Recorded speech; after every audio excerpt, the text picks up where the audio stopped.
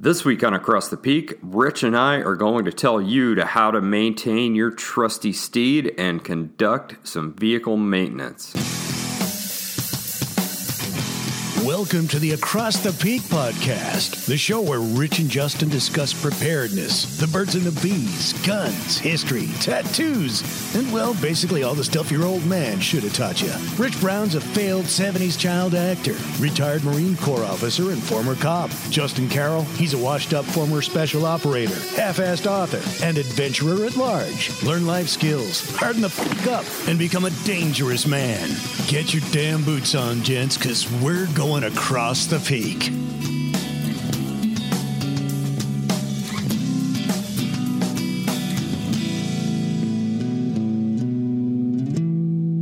Welcome back to Across the Peak, everybody. Rich, what's going on? Drinking a really strong espresso and talking to you about one of my favorite topics, vehicle preventive maintenance. That's right, man. This is an enjoyable topic for me, and since we started talking about this episode, we have, we really poured some heart and soul into this one and into some backside support for it and some stuff that the listener is going to find out a little bit later on in the episode. But we're up early to record this one, man. We are up early, and I'll get right to what am I drinking because it's on my brain right now. I am drinking an espresso from my Nespresso machine made by DeLonghi, and it is Peet's, one of their signature. They make these Nespresso pods for my DeLonghi machine, Peet's Coffee, which I've always loved their coffee anyway, and this is the Ristretto, and it is amazing, and it delivers a dark little sumptuous truffle of flavor that is really good on a early morning. Man, that sounds amazing. I am not having anything nearly so fancy. I bought a bag of Seattle's Best Coffee, which I caught on sale yesterday. It's a medium dark roast, and I don't even remember the full name of the coffee, but I ground up a few of those beans this morning and ran it through the AeroPress, and that's got me going, man. It's been a rough week, dude. We've had a little bit of technical difficulties. We tried to record this episode once before, had a little bit of trouble, and I've had just a ridiculous work schedule, and so we're getting this recording in when we can. So if we sound like we're half asleep, that's probably because we are. It's definitely because we are. And I wanted to say one thing on the, you were juxtaposing your coffee with mine. I'm gonna throw one more in there. My dad came over for coffee the other morning, and he was telling me about one of my ancestors. I really need to go back and ask who it was because I'm pretty keen on genealogy. And he said, yeah, he'd just put a pot of water on the stove, bring it to a rolling boil, stick his hand down in a sack of coffee, and just throw it in the boiling water, let it steep for a minute, and then pour it into a cup and just drink it. And he said his teeth would be full of the coffee grit, and he just an old illiterate farmer didn't give a crap about nothing. Oh, that's interesting, man. In a way, I kind of admire and respect that. In another way, I think there's probably a better way to do a cup of coffee, and I'm sure we'll do a show on that at some point. Yeah, we definitely need to because that guy could have used it, man. It sounds kind of a little rugged and a little stupid all at the same time. Yeah, it sounds pretty cowboy and pretty. I don't.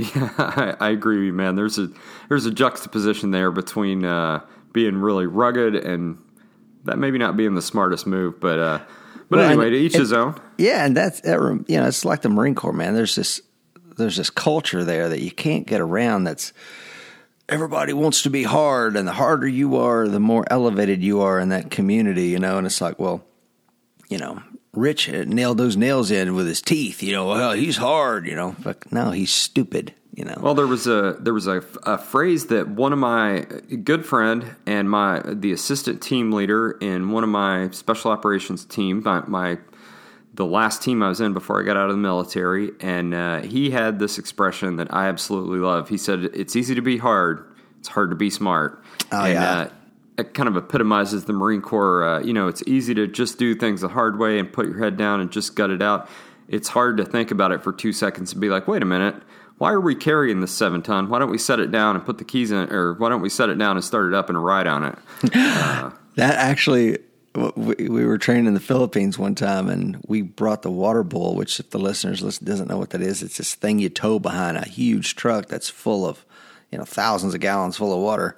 Well, we took it out to the training area we were at, and it had to pass through, little creeks and rivers and it through the jungle, and we get it out there and we use it for the week. So it's probably about a quarter full is all it's got in it, but it's still, tons of water. And we've got our packs on, we've got our gun gear, and the company gun is like, I don't want to send for the truck. We'll just push this thing back. So we push this thing back all day long. And I took a picture of it because I want to remember how stupid this is. A bunch of Marines carrying 80 pounds in their pack, pushing this sloshing water bull. I mean, a lot of that stuff, I get it, you should train for hardships, but some of it is just absolutely needless. Man, that's really funny. Because Kai and I were just last night talking about how much harder it is to carry like a 5-gallon jug that's half full than one that's full, because that sloshing water just creates all this energy. Yeah, absolutely. And I think that the Marine Corps, that culture, that's always going to hold them back as long as they do that. But that's for a whole nother thing. Let's say this out of the way: neither you nor I were mechanics in the Marine Corps, right? So take how to do vehicle preventive maintenance from a couple of generalists, not two guys that are mechanics. No, nor in civilian life. Yeah, you and I are definitely not mechanics. Just like we're not doctors, just like we're not chefs. You and I are got a lot of toes in a lot of different pies, right? Yes, we do. All right. So with that being said, we're not mechanics, but I do keep an eye on my vehicle. I think you should keep an eye on your vehicle. I know we have some stories about some ways that things can go badly if you're not taking care of your vehicle and you're not taking care of those little problems before they become big problems. But there's some reasons you want to perform some basic vehicle preventive maintenance. There's some reasons you want to keep that car in good, safe, efficient working order. Yeah, and the number one reason for me is it keeps me and my family safe. I mean, that's the bottom line. If you don't take care of your vehicle, it's going to let you down. Yeah, that's the most important thing, man. You're passing within a few feet of certain death on the highway every single day. That vehicle is riding on 4 very small patches of rubber at very high speed. That's a object that weighs thousands of pounds that's passing by other objects that are moving at a similar speed, weighing thousands of pounds, frequently in the opposite direction. It's really important that thing be safe. It's also important that it be reliable. A vehicle breaking down is not a situation that you want to be in, or a vehicle, getting stuck or becoming otherwise immobilized through something that could have been easily prevented is one of those things that just makes you want to slap your forehead and be like, man, what the hell was I thinking?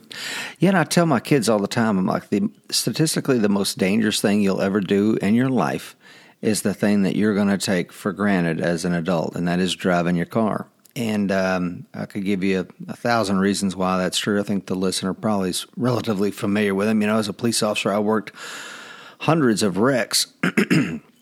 Some of them were fatalities, although I wasn't certified to handle fatalities. We had to call in the Tennessee Highway Patrol. But my point is this. It is the most dangerous thing you're going to do, and there's some things that you can do to mitigate a lot of that danger, and that's what we're going to talk about, or some of the things we're going to talk about in today's episode. Would you agree with that? Yeah, definitely. And one other thing on that, not only does this make your vehicle safer from physical danger, from actual death or dismemberment, and make it more reliable, preventing or lessening those opportunities for that vehicle to break down and leave you stranded, leave you walking, leave you in some kind of lurch. It also makes your vehicle more efficient and more long-lived. And you spend, thousands of dollars, tens of thousands of dollars on a vehicle. It's probably the second biggest investment that most people make in their lifetime is buying a vehicle. Why wouldn't you take care of that investment? Why wouldn't you protect that investment by giving it the longest possible lifespan, keeping it running at the top of its ability for as long as you possibly can? Yeah, when we bought, my youngest son just turned 16 this year, and I buy all my kids a car, so we go car shopping, and the car that I decided to buy was a Mercury Milan. I don't even think they make them anymore, but it looked like it was well kept. And then when we were thumbing through the glove box, when we were checking it out, I found this vehicle preventive maintenance log where someone They said it was owned by a woman. Well, it looked like a man had just taken meticulous care of this car, and every single thing that he ever did, from topping off this fluid to changing this, was really laboriously detailed. And a matter of fact, the last thing that he had written on there is needs tires with an exclamation point. So I got out, looked at the tires. He was right. And I'm like, okay, I'll buy the vehicle because I know somebody cared for this car. Yeah, that's another big point. This will help out your resale value if you take care of that vehicle. It will. If you're like me, I like to drive a car until the wheels fall off. I like to buy my vehicle cash. I don't like having a payment. I don't like borrowing money to pay for a vehicle. And I don't like buying brand new vehicles because I think there's you spend a massive amount of money just for that privilege of that brand new vehicle. And the minute you drive off that lot, that money just evaporates. You're never going to get that back in resale. But anyway, that's a sidetrack. That's my personal philosophy. If you buy a brand new vehicle, I don't think there's anything wrong with that, provided that you take care of it. Because think about this, Rich.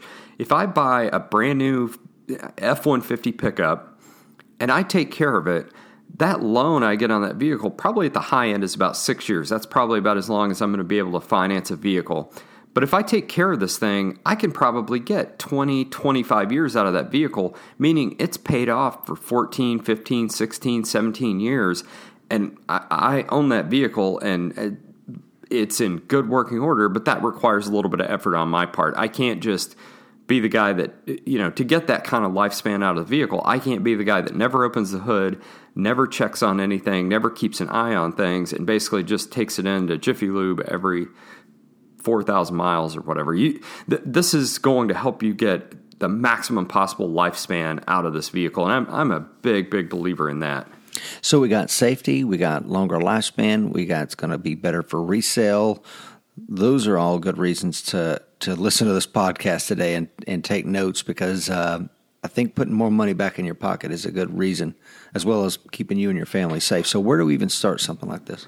Well, the first thing about this, it is going to cost you a little bit to do this, and the majority of that cost is going to be time. There are a few items that we'll recommend you buy, like tire pressure gauge and stuff later on as we get into this. Those are relatively minor expensive. Mostly this is going to take you a little time, but the thing is, it's not going to be a lot of it. You might need 10 minutes. I'm going to say 10 minutes a week if you do this once a week.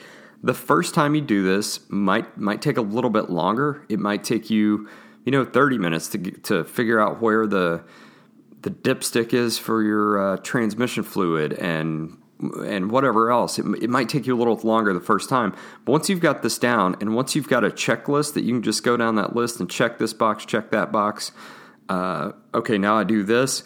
This can be a really quick, really efficient process. Yeah, that's what I was going to say. I think the first couple times you do it, and you start building those muscle memories and those good habits, you may look at the owner's manual and be like still scratching your head. Guess what? We got this powerful thing in our pocket called a smartphone, and you probably tube up YouTube, and somebody somewhere has probably made a video for it already. Or you'll find it in a car forum or something. So don't worry, you'll figure it out. But start that good habit. And I like your idea of every Saturday morning. Is that what you personally do? Yeah, I do this every weekend. It might not be Saturday morning. It may be Sunday morning, just depending on what we've got planned for the weekend. But my goal is to do this every single weekend, usually on Saturday morning, especially before I get out and about, because some things are going to be different once the vehicle's running. Once the tires are hot, the pressure's going to read differently. Once you can't check the oil with the engine running, the oil needs to be settled in the oil pan and stuff like that. So try to do this first thing in the morning on the weekend before I get out and about and get my day going. Yeah, and another thing, and I know that we have a vehicle preparedness, how to prepare your vehicle, it's almost like we did with our EDC bags, only this is going to be relative to the vehicle, so I won't say a whole lot about it, but it's just, to me, it's one of those things. Keeping the fluids topped off is like keeping your, I don't like to come home with less than 3/4 of a tank of gasoline in my vehicle. And I kind of equate that like topping off your fluids, never drive a vehicle. And of course, it's a safety and bug out kind of thing, but it's also something that's just a good practice to get into. Yeah, absolutely. So, some of the cities that I've lived in, and I know you don't have this experience. I have lived in some of the biggest cities in the country. And one thing about most of those cities, if you're familiar with the concept of rush hour traffic, Basically, what that is demonstrating is that even when everything is working perfectly, when all the roads are open, when there's no major accidents, when there's no major weather events, no man-made disasters, that it still doesn't really work. It still might take you hour and a half, maybe 2 hours to move 25, 30 miles to your house through that traffic because the highways just can't handle the number of cars that there are at the rate of speed that those cars want to move. If something goes wrong with that, you might be stuck on the highway for a significant period of time. And one example I like to give of this, I have a friend that lives in Boston, Massachusetts. I have a few friends up there. And I don't know, it was several years ago, 4 or 5 years ago, there was a big storm that rolled through. The city said, hey, we're going to get the salt trucks out, but we don't know exactly what's happening yet. We want to wait till it actually starts snowing. Well, by the time it started snowing, it was too late. And, all the companies in the city made the decision to cut their workers loose too late. Some people ended up sitting on the highway for 24 hours. And I think I've talked about this maybe in our EDC backpack episode. I've talked about this at some point, but yeah, I'm a half a tank of fuel guy. Once my vehicle gets to a half a tank, I'm going to want to stop pretty soon and get some fuel and keep that somewhere between a half and full. Because if something like that happens, at least I've got a half a tank to heat myself, to keep my vehicle idling if traffic's moving really, really slow.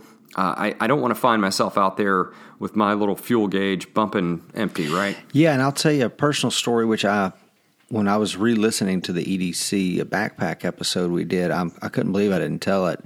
I was the deputy director of operations for a winter weather disaster here in Tennessee a few years ago when I was with the Red Cross. I get a call like 2 a.m. one night, and they're kind of wigging out. They're calling me from the TEMA, which is a Tennessee Emergency Management Agency out of Nashville. They're calling me like, hey, what are we going to do? We've got, I think it was like 12 or 20 miles of vehicles. It was over 700 vehicles that they had counted that were stranded on the in the middle of the night on the interstate, couldn't move, right? And I'm like, can we vector them somewhere if we can get them moving? I'm like, yeah, we'll open up a shelter, we'll do all this and that. We ended up putting Humvees on the road with blankets, and some of the Humvees couldn't even get around to take care of people, and people ended up spending the night out there. So this kind of stuff happens, and it's why you got to be prepared for it. These stories are honestly probably better served for our vehicle preparedness episode, which we will get out soon.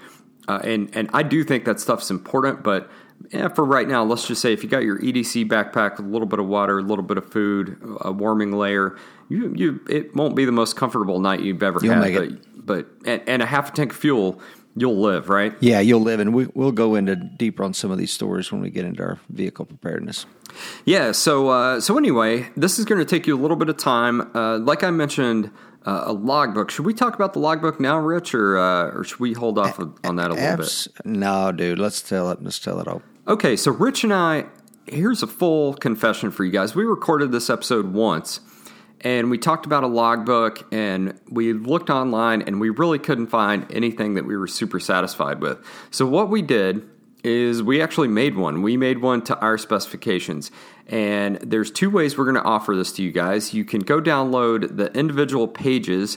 Those, I still haven't actually done this, so I feel like I'm probably going to be able to make this happen. I want to put those individual pages for free as a PDF that you can download, and you can just punch holes in them and put it in a 3-ring binder, and you don't have to pay anything. The other option we have is we actually put this on Amazon.com as a vehicle maintenance logbook. It's a very slim volume. I think it's 84 pages in total. It's got some general information up front where you can fill out all the information about what motor oil your vehicle takes, what type of transmission fluid your vehicle takes, the date you purchased your tires and your battery, what bulbs for your headlights, your reverse lights, your tail lights, your brake lights, your turn signals, all that good stuff. The next section, there's 5 weeks of basically you date it. All right, Saturday, September 29th. You go down the list, check this, check that, and basically just you record some numbers for a few things. You put a check mark for some other things. and you've just PM'd your vehicle and made a record of it. And so basically there's 55 weeks of that in the book, and every 5 weeks there's a checklist for your emergency preparedness equipment in your vehicle. And then the very last section is if you have to do any corrective maintenance to your vehicle, there's a section to log that stuff too. So we're pretty proud of this, pretty happy with it, and we actually believe this is an awesome vehicle maintenance logbook. It's got a real cool cover. And again, there'll definitely be a link to that in the show notes, or you can go to Amazon.com and search for ATP Vehicle Maintenance Logbook. Yeah, I'm excited, man. It is a beautiful looking book. I think the listener will enjoy that. Yeah, so in any case, every Saturday morning, grab your logbook, take maybe 10 minutes, and this is going to pay off huge for you in the long term. And actually, we're not the first person to make a vehicle PM log, are we? No, we're not. Who else makes one? Well, I'm sure you remember. I'm sure you probably have a little bit more experience in this than I do. Maybe, I don't know, maybe you don't. But yeah. I only remember this being done maybe 1 or 2 times. Yeah, the Marine Corps, for the listener, and probably all services do this to some regard, before they would let you go on we call that a 96, which is a 4-day weekend, like for Thanksgiving or whatever, you would have to line up your vehicles, and some responsible adult, like a gunnery sergeant or a staff sergeant, would check your vehicle. And they had a vehicle preventive maintenance checklist, just like Justin and I put together, and they would go down front to back on your card, fore and aft, port and starboard, whatever, and check that car out, make sure it was ready to go. And you didn't get to take off until your car was gassed up, topped off. They would have fluids out there. And one of my favorite quotes is, "It's the obligation of the responsible to overstate the obvious." And that's what those... Yeah, and those were a lot of really, like some of that stuff was really kind of obtuse, like do the seatbelts in the vehicle work? But and any modern vehicle, man, the seatbelts are probably going to work just fine. And like some of that stuff is a little frustrating, but some of that stuff was really good information, or really good stuff to check. And that's going to be a lot of the stuff that we talk about checking in this episode. And I think we should just go down this list that we put into our PMCS logbook and talk about these items a little bit more. All right, brother, go for it. So first things first, I think you should check your fluids. And this might sound counterintuitive. This might sound silly because this is not one of these critical fluids. This is not one of these mysterious fluids that most people don't understand. This is a really, really basic one. And for me, the first thing I'm going to check is my windshield washer fluid. How about you? Yeah, 100%, man. I don't know if I told this on here or somewhere else, but this is the big one for me. And I, to this day, don't go anywhere without a whole jug of windshield wiper fluid in my vehicle, because I was going across the mountain. There was a rock slide that took out 40. So the only way to get from North Carolina to Tennessee was to go some windy path through the Appalachians. And you know, kind of place where if you hear banjo music playing, you better haul ass, right? Yeah. And you know the kind of place I'm talking about, Justin. That's right. Yeah. But anyway, and it was snowing, and there was salt on the road, and it got on my windshield and just turned crusty, and I didn't have enough fluid, and I could not get the thing off, and I ended up driving for a long way with my head partially hanging outside the window. It's all I could do. So I will never be without that again. Yeah, absolutely agreed. And that's almost exactly the same example I was going to give in the Pacific Northwest.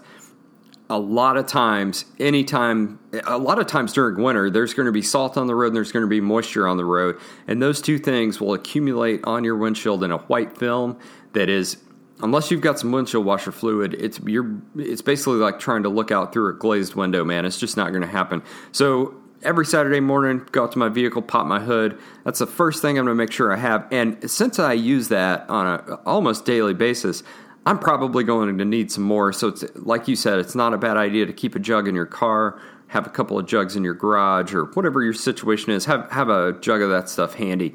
And basically, I'm going to check it. And if it needs some, I'm going to top it off, and I'm going to annotate that I checked it and I topped it off. And not all windshield wiper fluid is created equal. You know, it depends on the kind of the season that you're in, because some of the stuff is designed like antifreeze. It will not freeze and bust and tear up your lines. So, but if you're in the summer, you don't necessarily need that level of protection because it's a little bit more pricey. I personally run that most of the year, but you don't necessarily need to do that. Would you agree? Yeah, I do. I just run the blue stuff most of the year, and it's not terribly expensive. I don't go in for the the $8.99 bottle, $8.99 bottle of Rain-X anti-bug stuff for the summertime. I don't feel like I have tried it. I don't feel like it does a much better job than just conventional $1.99 windshield washer fluid you get at the gas station. So yeah, I don't buy anything special or expensive for windshield washer fluid. Just that cheap bottle do you fine. Even in the wintertime? Yeah, what do you use in the wintertime? Like some sort of de-icing? No, so some of it will actually freeze. So you have to make sure that there's some windshield washer fluid that is designed for extremely cold temperatures. And if you live in a place like, North Dakota or Wisconsin, where you probably know what I'm talking about. So it was my understanding that all of it, that's why you don't want to use water. That's why they never recommend that you just put water in there, is that all of it has a little bit of alcohol in there to keep that stuff from freezing. And I can look that up. Yeah, I've had some of it turn to a slushy on me, man. Yeah, I am not typically in places quite that cold. As you know, in the Pacific Northwest, it just doesn't get quite that cold, man. Yeah, which leads us into our next freeze, antifreeze. Yeah, so I think this is probably the second most important fluid in your vehicle, and this is one that a lot of people just don't check. I don't know why I'm in this mentality, but when I think of checking fluids, the first place my head goes is checking the oil because it's real easy to check, and I feel like most people know how to do it pretty easily. Antifreeze, you have to get a little bit more involved with the vehicle. Antifreeze and or coolant, same thing. This is probably one of the more important things in your vehicle, and this is the one that has left me stranded once, is running out of coolant in the vehicle.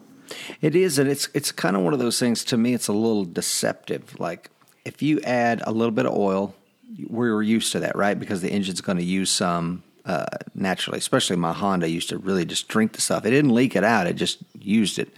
Windshield wiper fluid, every time you hit that thing, it's squirting some out. But antifreeze coolant is a closed system. So if you're losing some, it may be because you have a leak. So that's one of those things, if you're constantly having to add it, I would probably check and see if you have a leak. No doubt about it, man. I would definitely check and make sure you don't have a leak. And if you do, I would get that fixed as soon as possible, because that leak is not going to get better on its own. And if you're not running the proper amount of coolant in there, your vehicle's not going to run, first of all, as efficiently as it possibly could. And secondly, if that leak gets worse and you lose all your coolant, you're gonna have some much bigger problems and end up sitting on the side of the road. So I would get that in as soon as possible. Have you ever used any of that stuff that you just pour into your radiator that's supposed to find the hole and plug it? Oh my God, yes. I've had I think you and I talked about this the first time we recorded this. I had terrible experience. I've used 2 or 3 different kinds, and I think ruined 2 or 3 different radiators trying to do it. So now my MO is, as soon as I recognize I have a leak, and here's a little tip on how I do that. I don't know if you've got a tip for finding leaks, Justin, but I will pull the car over. I'll take a piece of cardboard, lay it underneath the vehicle, and then inspect the cardboard in the morning. Do you do that? Yeah, if I feel like I have some sort of antifreeze leak, and it will tell you. So I had an SUV. This was several years ago. It's probably in 2010 or so. I just drove into town I lived in a little beach community, and it was probably 25 miles to the next biggest city where I could actually get things to go to the grocery store and all that stuff. So driven out there on a Sunday, and I started back and I looked down at my temperature gauge, and it was pegged. And this vehicle wasn't that old. It was maybe 5 or 6 years old. So immediately there's a Jiffy Lube or some little oil change place there, and I'm like, well, I better swing in here and I don't know if they can help me or not, but I need to get off the road, and this is the best place to do it probably. So they topped me up with antifreeze and filled me completely up. And one thing, if this happens to you, you run completely out, here's what you need to do. You need to fill that up with antifreeze, and generally a 50-50 mix of antifreeze and water for most climates. And you'll see your radiator fill completely up. You'll see it top completely off. The thing you need to do after that is start your vehicle and let it run for a minute, because it actually pushes this stuff through the vehicle, and that's what keeps your vehicle at an acceptable temperature, is that fluid moving through it, collecting that heat, and then moving it out into that reservoir, the radiator, where air is blowing over it. So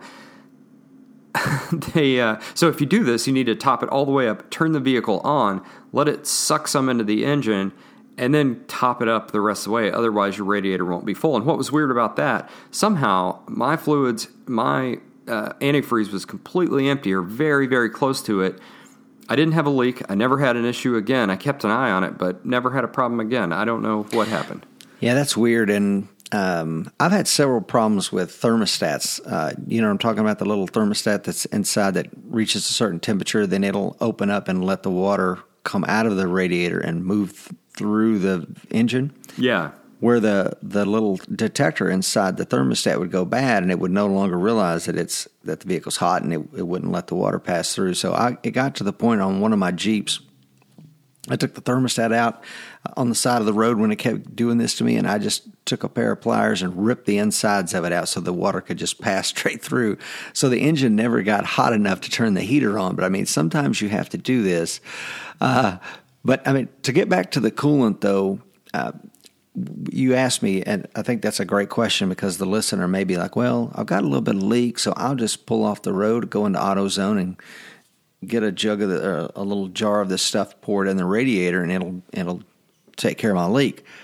And I would caution you, don't do that. That stuff may cost $10, and the guy at the radiator place is saying he can't fix it for anything less than $200. Spend the $200 to have it properly repaired. I've had that stuff get inside my engine, ruin the radiator, ruin my hoses, ruin the water pump. It cost me close to $1,000. So that was my experience, Justin. I don't know about yours. Yeah, same. And one thing you may not realize is a radiator for your vehicle, a brand new radiator, is probably not all that expensive. Frequently for a lot of vehicles out there on the road, you can buy that radiator for under $100. The problem is the labor, and I'm not going to be changing my own radiator out. So yeah, you're going to pay somebody for a couple hours of time to take your old radiator out, put a new one in. But it's absolutely imperative. Your vehicle's not going to run. Once it gets above a certain temperature, you're going to lose power. If you keep going with it, keep it running above a certain temperature, your engine's potentially going to seize completely up. You have to keep an eye on this. You have to keep that antifreeze good. Right on. So on the next one on our list is engine oil. Yep. So engine oil, if you've never checked your oil, there's going to be what they call a dipstick. So basically what you're looking for in the engine compartment is you're looking for, and typically they make it bright yellow or red, something you can easily spot. It's a little hook, little handle, and it's attached to this long flat piece of metal that goes down into the oil pan, and basically that just measures the amount of oil you have sitting down there in the oil pan. So there's two things we're looking at here. The first thing is the quantity of oil, and generally there's some sort of little hatched area on the very end of that dipstick that will tell you, like, okay, the oil should come to here. You should see oil on this dipstick. If you don't see any, that's a problem. You probably need to put some oil in the vehicle. If you're seeing oil, that's a good thing. It should come up to about the maximum, to about the highest line on that dipstick, generally speaking. And you don't want to overfill this. That can cause your oil pressure to go too high, and your engine's going to end up just burning that extra oil off. So you can't. It's not like you can put twice as much as you need and go twice as long. Yeah, that's one of the things. My dad's. He's one of these shade tree mechanics, and he's a damn good one. My grandfather owned a junkyard and sold cars. So my father, when the car would come in, it was my dad's responsibility as a child to get the car up and running so that it could be sold. So he can fix anything. And one of the things he's always said is he would rather the vehicle be have a little less oil than too much oil. Have you ever heard that before? I sure have, yeah. Yeah, it's far more harmful to the engine if it has too much oil in it. So, like you said, Justin, that's a great advice. Don't think, well, shoot, I'll put it in there and I won't have to check it as often. It's not the way it works, guys. The other thing is, whatever the owner's manual says type of oil you need to put in that engine, it's so very critically important that you stick with it. It's not SAE 30 for everything. If you're like my Ford F-150, I think it's FW20, full synthetic is what they recommend, and that's all I put in there. And I recommend full synthetic too over conventional motor oil. It lasts a lot longer. It's just a much higher quality oil. It functions well over a much wider range of temperatures and all this stuff. Read the damn owner's manual and find out what weight of engine oil you should be putting in that engine and stick with it and pick a synthetic one. So the other thing we're looking at on the dipstick, other than just the quantity of oil, is we're kind of making a judgment about the quality. And this takes some experience. This is a thing that you're only really going to pick up after several months of doing this consistently and a couple of oil changes and see the life cycle that your oil goes through. And if your oil is just completely black, if it smells a little bit like fuel, if you touch it and it's got any kind of little tiny grit in it at all, that oil is no good, it's probably time to change the oil. One huge caveat here: if you have a diesel vehicle, that oil, the moment you fire that vehicle up, it's going to turn black. You're not going to get any kind of visual indicator on whether the oil is good to go or not, and that gets a lot more into experience with diesel vehicles. I've owned several diesel trucks, and you kind of have to be a little bit more experienced to make a value judgment about the oil in those. Yeah, totally agreed. So, like, if you the first time you change the oil, it might look like a nice.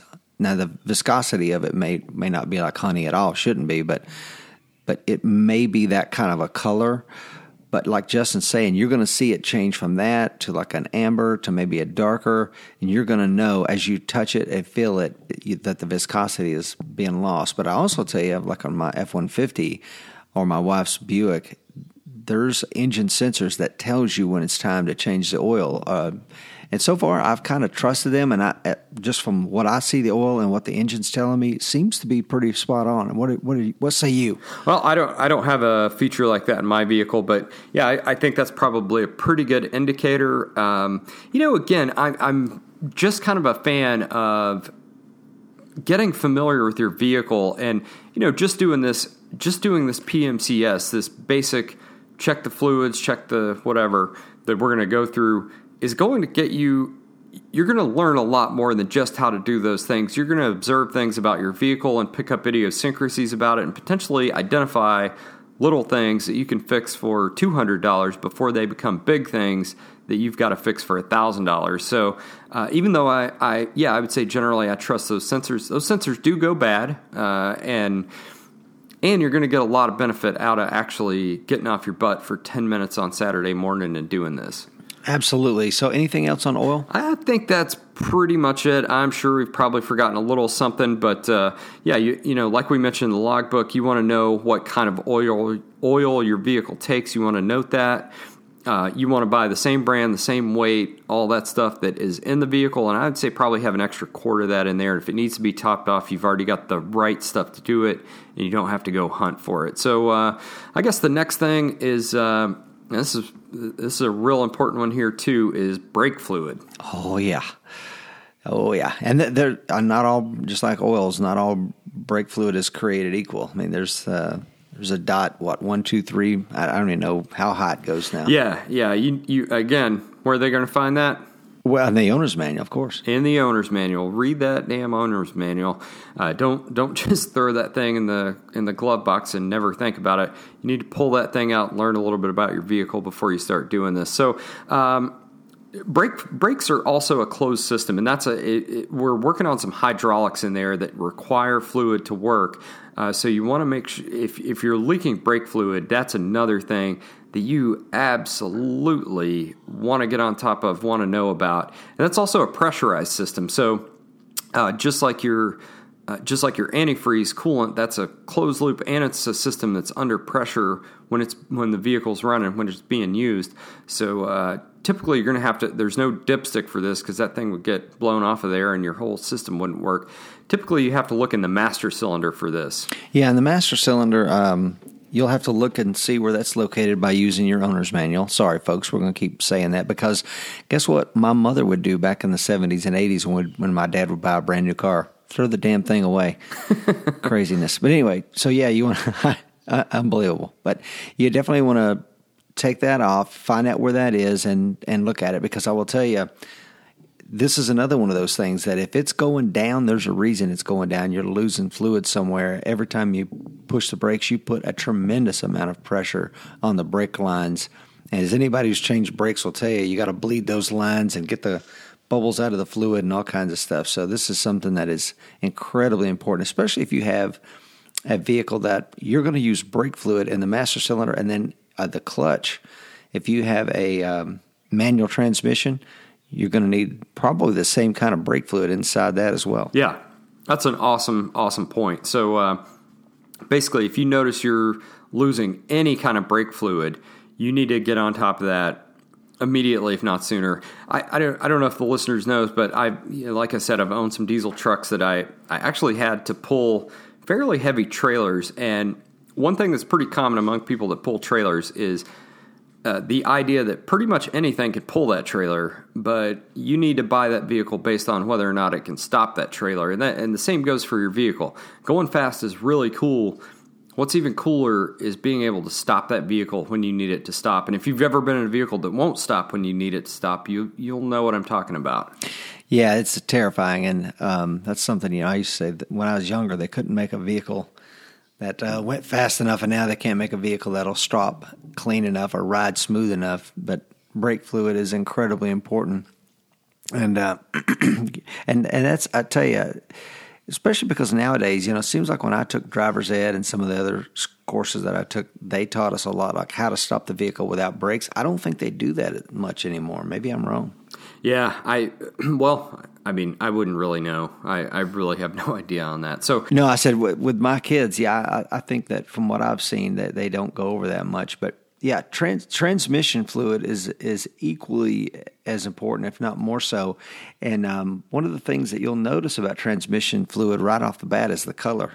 It's bright cherry red, isn't it? Oh, sorry. Yeah, so you're absolutely right. Transmission fluid is red. It's very distinctive in color. And typically, if you have an automatic transmission, there's going to be a second dipstick in that engine compartment that will let you check on this. And this is as far as we're going to go on fluids. We're not going to get into checking the differential fluid and all that stuff. But yeah, you should keep an eye on your transmission fluid and keep that topped up as well. Anything else on that, Rich? Yeah, and again, you and I we're not mechanics, but I've heard so many different things on this. I'm really reticent to talk about it any further. I will say that when the transmission fluid is in there, it should be cherry red, and as it goes bad, it'll obviously turn to black. But I've thought, okay, I've got a little bit of slipping going on here. Maybe I should do a transmission flush. I know it's a service that most places will use, but I've heard different mechanics say different things on you don't ever want to do that. So I'm going to leave it up to whatever the owner's manual says and whatever your trusted transmission guy tells you. Yeah, absolutely. And follow the prescribed maintenance intervals for your vehicle, those 30,000, 50,000, 100,000 mile maintenance intervals. You should be doing, be making sure you hit those wickets, because there are important things in there that go well beyond the scope of what we're talking about here. Things like your timing chain should be changed probably about every 100,000 miles, because if that thing goes, guess what, man, you're not going anywhere. So definitely, in addition to the preventive stuff that we're talking about here, keeping an eye on this stuff, definitely follow those prescribed corrective maintenance intervals as well. Yep. So where do we go next? All right, man. So we talked about fluids, and since we're under the hood, one thing that we should probably talk about is just quickly taking a look at your battery and making sure those terminals are clean, and if anything needs to be knocked out off of that, just take a wire brush and knock any kind of corrosion off of there. That seems to be much less of a problem than it used to be with old lead acid batteries, and it also typically seems to be less of a problem because now those on most new cars, those terminals seem to be protected with some sort of cover that kind of seems to prevent a lot of that corrosion from happening. Would you agree with that? Yeah, and if you've ever looked at your battery and thought, man, I'm growing lichens underneath here, that's not cool. That's not the way it's supposed to be. Yeah. So like Justin's saying, if you're seeing that stuff has to go. You're going to have to scrub that off. You can use a wire brush or whatever. They make some really cool stuff for that. You want to get that off there because that's robbing your battery. And really, it's nothing more than the hydrogen gas that's being released from the acid in the battery, and it's mixing with the atmosphere and causing some really nasty things that take place. Just scrub it off. Some people say you can use a little Coca-Cola. I'm not a redneck. I don't do that, but you definitely want to take care of that. And one of the things that we do here that my dad has taught me, and it seems to work okay, is put a little bit, once you clean it off, put a little bit of Vaseline on there, put it back, put the cap back on it, and it should take care of that. I like that idea, man. I've never heard that. That's especially because we've, you and I have lived around the ocean for quite a bit of our lives. I spent 12 years living on the beach, and it's, you're going to get that salty air, and guess what? That's the kind of atmosphere that really helps that stuff grow. So a little bit of Vaseline will go a long way when it comes to that. Yeah, that's absolutely right, man. That's absolutely right. All right, where are we going next, Rich? Let's talk about tires, man. I'm all about tires. I'm all about tires, too. Well, for the same reason that you led into it already, and I'm going to hit on it one more time. Think about it. Your car, hurtling down the interstate at breakneck speed, has everything that you care about on this earth. It has you. It has your family, your loved ones. And it's riding on 4 4x4 inch patches of rubber, and that's it. Yep, that's all it's holding that vehicle to the road is those 4x4 patches. That kind of boggles the mind, man. I just repeated the same thing you said because every time I hear this, every time I say this, I'm kind of amazed by it, man. We're putting thousands of pounds of metal and plastic and fluids and speeds that would boggle the mind just 50, 60, 70 years ago, and we're putting them on these tiny, tiny patches of rubber and relying on that to hold us to the ground and keep us safe. And that all depends on the quality of your tires and the upkeep of your tires. This is a thing, if you've got a new vehicle in good working order, you're probably not going to see your oil go down a whole lot. You're probably not going to need to add a bunch of oil or that sort of thing. Those systems are probably pretty well take care of themselves, and I think you should keep an eye on it. But your tires are going to be a little different. They are going to need some maintenance. They are going to need you to actually keep an eye on them and keep them at in their optimum configuration, right? Yeah, so now that we've kind of got safety a little bit out of the way, one of the things with it, having fully inflated tires can do is definitely help you with your fuel efficiency. And that's one of the things that I remember when President Obama, they were talking about energy independence, and he kind of threw this out there and said, hey, if all Americans kept their tires fully inflated, it would save, X number of gallons of gas over a year. And it was a tremendous amount. People kind of laughed at it, but he's absolutely right. That's at the macro level. Try it at the micro level and see how effective that is. And all you got to do is get a simple little tire pressure gauge you can pick up almost anywhere. At the gas station, you can pick one up at Walmart, at an AutoZone. Keep it in your door panel. Check them on the Saturday mornings like Justin has recommended, and I tell you what, you will not regret it. Yeah, so you can get as fancy as you want with these things. There's digital ones that will give you a digital readout. There are ones that have basically a dial that will, kind of like a torque wrench. It'll push this little indicator around, and when you remove pressure, that indicator will be on whatever the maximum pressure recorded was. There's the little stick ones that I have that are $2, probably in a bucket on the counter at the checkout counter at your local auto parts store. Basically, you just press that thing on the valve stem cap, a little stick pops out, and it's graduated, and it'll tell you where I don't think that's the most precise way to do it, but that's fine. You just want to be somewhere within that recommended range for pressure in that tire. And you want to do this when the tire is cold. After you drive, that tire has friction on the road. It heats up the air in there, which causes it to expand, which causes your tire pressure to increase. All the tire pressure recommendations are based on a cold reading. So you want to do this before you're actually out and about driving. So like Rich said, this massively, well, not massively, but it definitely increases your fuel efficiency. And back to those 4x4 square inch patches that your vehicle is riding on, those depend on your tires being correctly inflated. If your tires are overinflated, it's going to cause the bearing surface of your tire to have a more convex shape. It's going to get more and more rounded, and your patch is actually going to get smaller. If your tires are underinflated, that patch is going to be bigger, and your tires are going to be softer, and you're not going to get the same traction. So keeping these at the correct pressure is really, really important for that safety benefit. Yeah, and oxygen will migrate out of the tire. You know, it's going to find a way to get out. But one of the things, if you want, you can put nitrogen in the tire. If you're not familiar with that, nitrogen works really well inside a tire and keep them inflate and stable over the long term. One of the things that you might notice, if you've ever seen a green cap on the end of the valve stem on a tire, it will probably mean that there's nitrogen in that tire. Now, it's okay if you're caught out somewhere and you have nitrogen in your tire, you've checked it, you've got to add a few pounds of oxygen. That's fine. You can mix those. It won't hurt anything. But you will need a tire pressure gauge, and you probably need some way to inflate it, whether you carry that in your vehicle that you can plug into the cigarette lighter, or you just swing by a gas station and add that. But knowing where your tires are, and some of the newer cars will have a tire pressure sensor already built into them, but I'm a little leery of those. This is one of the things I like to check myself. Yeah, definitely. You and me both. And, back to what you said about having to stop at a gas station and put some air in your tires. That's another awesome reason. We talked about having some change in your EDC bag. That's another awesome reason to have a couple bucks in quarters, because in some states like California, I think California requires by law if a gas station offers air, it has to be for free, which I'm all for. I think there should be as few impediments as possible into keeping their vehicles in good, safe working order.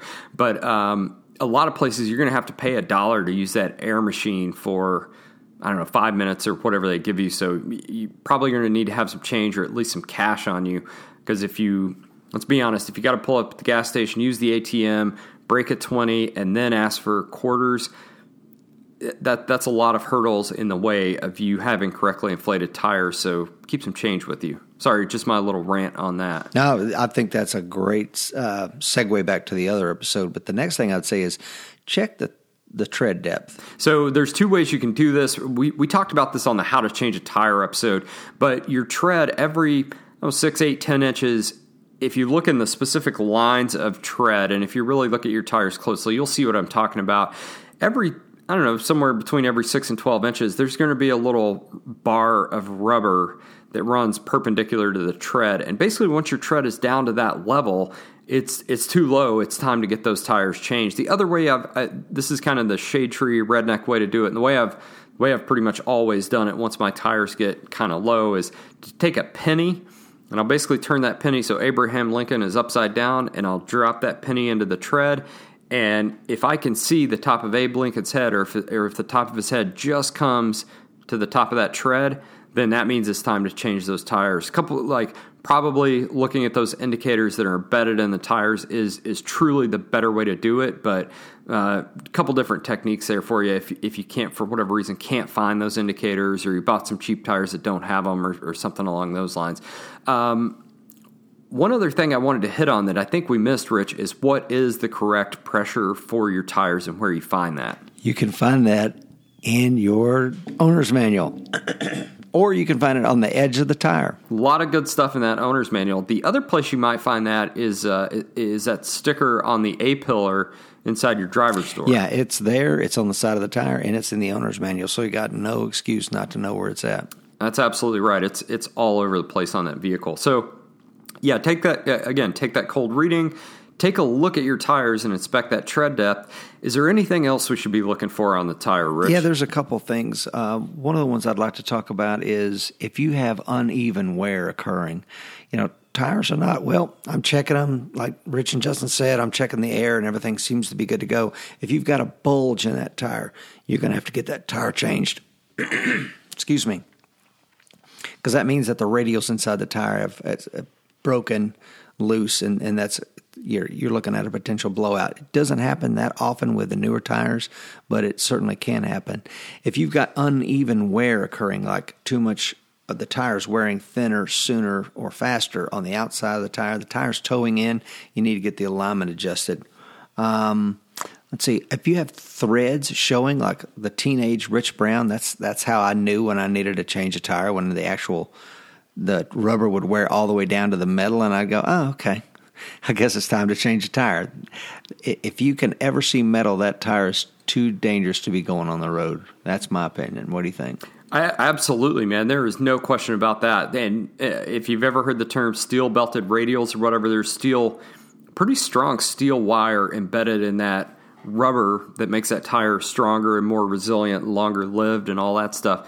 If you ever see that is a life safety issue. You need to stop everything, and your first priority now, before that vehicle moves again, is to call that tire place, go straight there, and get those tires changed. Yeah. Anything else on tires? I think that's probably just about it, man. I can't think of too much else on that. And this sounds like a lot. Basically, this is just a quick, okay, I'm going to pop the tire pressure gauge on here. Okay, is my pressure all good? Yep. Here's the PSI. All right, let's take a look at the tread. Is everything wearing evenly? Yeah, looks good. Everything good on this one? Yep. It's deep enough. It's wearing evenly. All right, we're good with tires. Let's move on to lights and safety. And Justin, I'm sorry, brother. One more final thing, and I'm so sorry to backtrack. No. On the tires, man, when I go in to have my synthetic oil changed at the 7,000 mile mark, I will have them rotate the tires at that point too, because you just don't want to check them and leave them there. They need to be rotated. What do you think? I could not agree more with that. And as a matter of fact, if you have a full-size spare tire, which I do not have a full-size spare tire with my vehicle currently, but that is a thing that both Kai and I are considering doing, is getting full-size spares for our vehicles. You need to rotate that tire into the rotation as well. If you ever need that spare tire, you want it to have some, similar wear as all the rest of your tires. If it's much more worn, or if it's brand new and all the rest of your tires are worn, you're going to get uneven handling. So you want to work that spare into the rotation, and that increases the life of your other 4 tires, because that's 25% of the time that any given tire is not actually being used. So when you buy a set of tires, just buy 5, and if you've got the space for a full-size spare tire, and rotate that one into the mix too. Right on. So you were saying lights. I'm sorry. Okay, yeah. Let's move into lights and safety stuff. Making sure all these things work is important for a couple of reasons. First of all, there's the obvious safety reasons. Safety reasons of driving at night with headlights, and not getting T-boned because your turn signal doesn't work and all that good stuff. But there's also important legal considerations here. We don't want to get pulled over. We want to spend as little time possible inconvenience by interacting with the law because we were a bonehead and didn't know our brake light was out. So we're going to check these things, and I'm just going to go down the list here of stuff you should probably be checking: your headlights, your tail lights. So basically all that involves is, put your key in your car and turn it to the battery setting. Turn your lights on. Both of those things should be burning. Turn your left turn signal on. Check the front, check the back. Turn your right signal on. Check the front, check the back. If those things work, your hazard lights are probably going to work. But I'm going to bump those hazards, just to double check that all 4 of those hazards are going. And those things, man, those hazards are a thing that most people don't use on probably even a monthly basis. But man, when you need those things, you really, really freaking need them. I'm also going to check my reverse lights. Those are kind of important for safety, especially safety of others. If I'm backing out of a parking space at night in a shopping plaza, that area is probably reasonably well lit, but I want that extra light to make sure there's not a kid behind me or a shopping cart behind me or whatever. And then daytime running lights, if you have those, you want to make sure those burn as well, and that just involves turning your lights back off and make sure those daytime runners are on. And then your tag lights, believe it or not, Kai got pulled over going back home from our first date because she had a tag light out. So you want to make sure those things burn as well. Yeah, that's a hugely important one, and that was always an easy one as a police officer to stop people with a tag light out. But if you have a milky headlight cover, and for some reason a lot of the ones that were made in the early 2000s or the late 90s, those headlight covers, of whatever kind of plastic they made them out of, really got milky, and they make really good headlight restoration kits that work.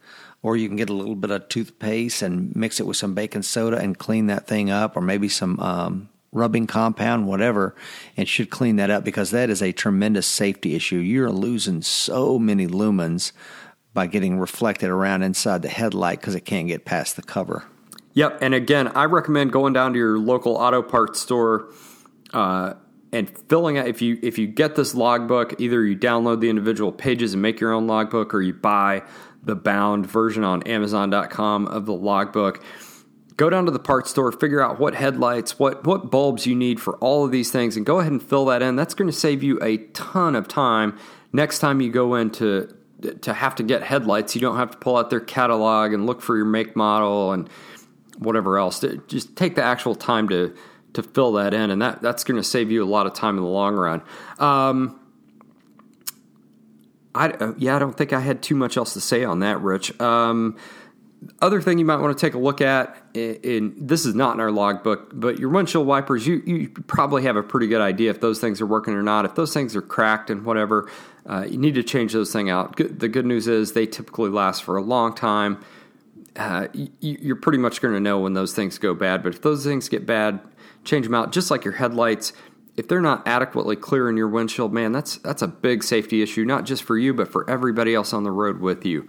I'm going to say the next thing you want to check is, and this one's kind of silly, but every Saturday when you do your preventive maintenance checks and services, take a look at your registration, your insurance card, and your inspection information, whatever your state might happen to have, and make sure those things are good to go. That insurance card that your insurance company mails you every 6 months and you print it out, that thing's probably going to go out of date. And well, I'll just say it because I've been in this situation, especially going on to military bases.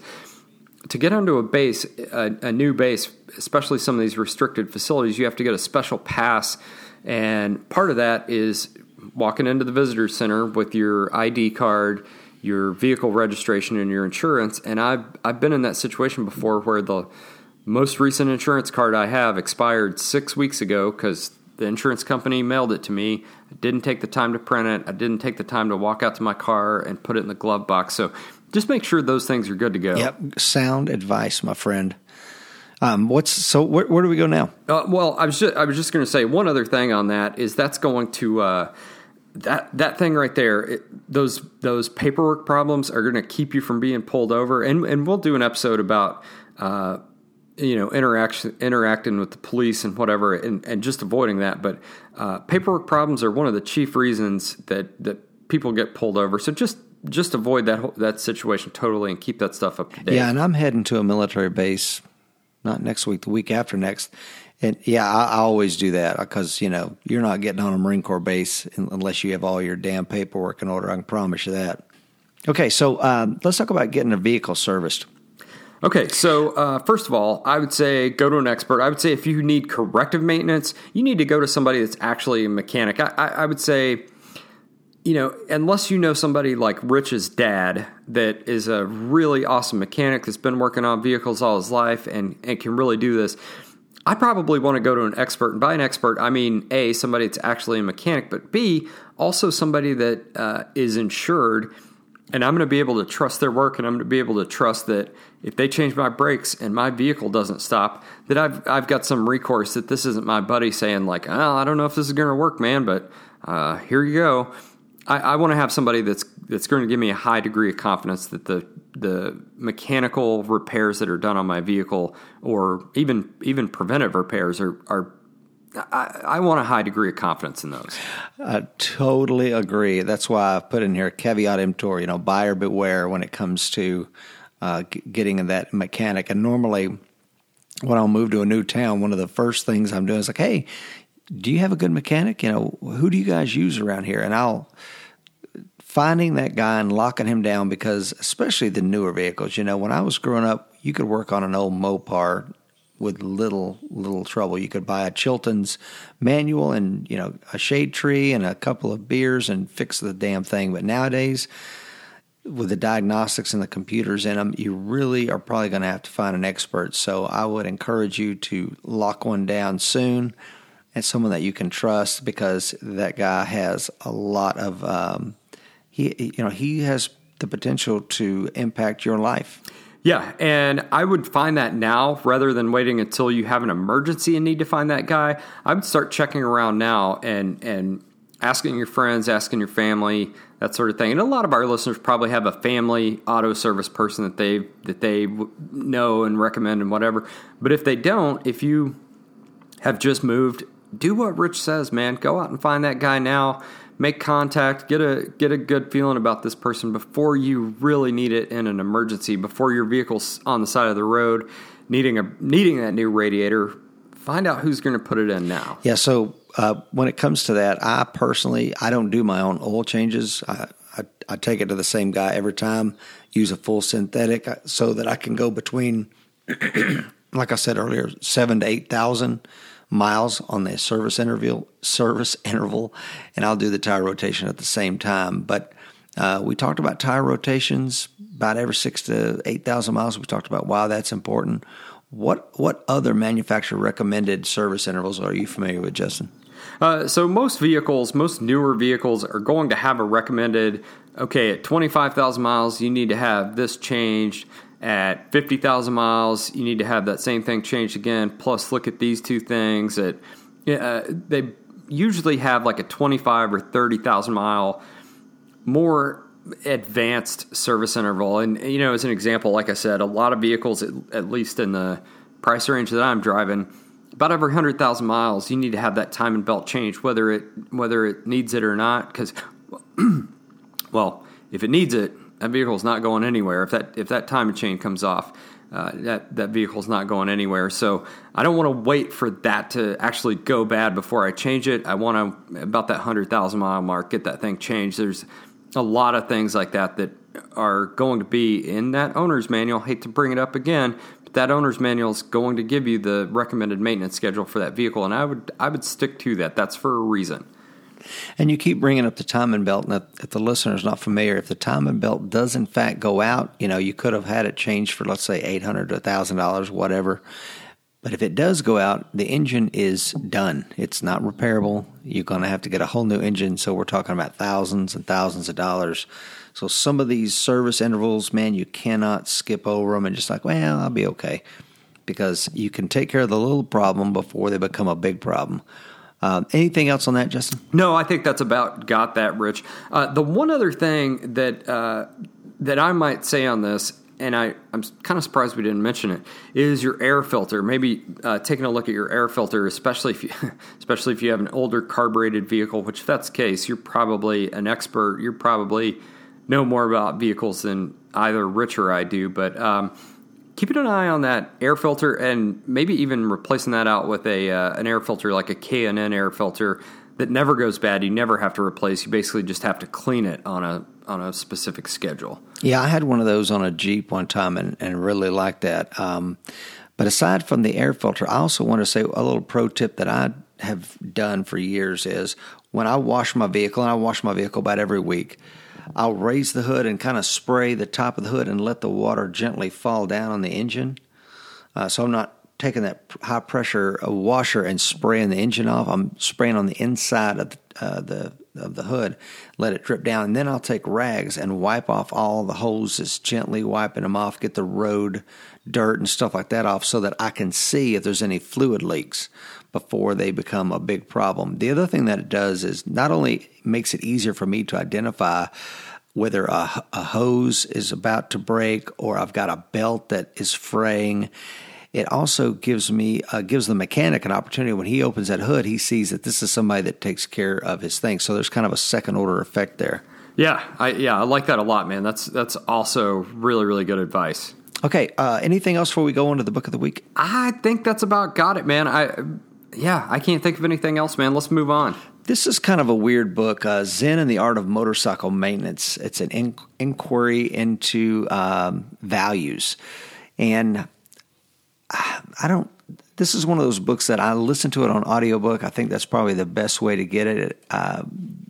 It talks about, I think it's a father and son, and they're riding motorcycles across the United States, and they're having these philosophical conversations as they go. And I think the father ends up going, well, I don't want to go too far into it because I don't want to ruin it for you, just in case you do happen to read it. But it's one of those books. It came out in 1974, I believe.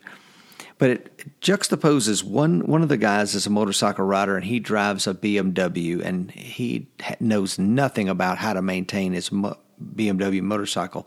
The other guy kind of had a hand in building the motorcycle. He knows how to fix the motorcycle. And because of that, he's more resilient. He's more capable. And he's like, you're relying on these two wheels on the ground to make contact, and you don't even know how to fix it. You don't even know if the guy that worked on it knew how to fix it, and you're relying and trusting in this guy. So it's kind of an interesting book. Have you read this book? I got a confession to make. I have not, man. One of my absolute best friends sent me this book years ago when I was in Afghanistan. He said, man, this is a great book. Check it out. You'll definitely get something out of it. And I got to admit to you, man, that thing got set aside. I ended up not reading it, not making the time, and I lost the copy that he gave me. And I need to go back and read that, man, if nothing else than to satisfy that little debt. But this definitely sounds in line with what we're talking about here. Yeah, and there's some stuff in Zen Buddhist philosophy that, as well as I think Plato and some other things. So, along with a journey on the road. So it's pretty neat. Kind of ends weird. I'll leave that up to the reader to see whether you like that or not. But that's all I had on the book of the week, my friend. Awesome, man. Well, should we go ahead and close this thing out? Lead us out. All right. First of all, thanks to everybody for listening to AcrossThePeak.com. Please check out AcrossThePeak.com for show notes, for additional content. Rich and I usually put up an extra article every week with whatever we're doing. There's quite a bit of stuff up there now. Every episode has some photos of whatever we're talking about and some deeper explanations of what to do, so check that stuff out. Also, don't forget to check out our, specific to this episode, our vehicle maintenance log books. Again, we're going to try to make a PDF that you can download and print out your own if you don't want to pay for this thing on Amazon. But we do have a nice bound copy on Amazon.com that you can pick up. That helps Rich and I support the show, helps us keep it going. The biggest favor you could do for us, though, is to tell someone else about this show and recommend it to somebody that could use this information. Until next week, remember, be safe, and if you can't be safe, be dangerous. You've been listening to the Across the Peak podcast. Be sure to visit acrossthepeak.com for show notes and bonus content. Until then, be safe. And if you can't be safe, be dangerous.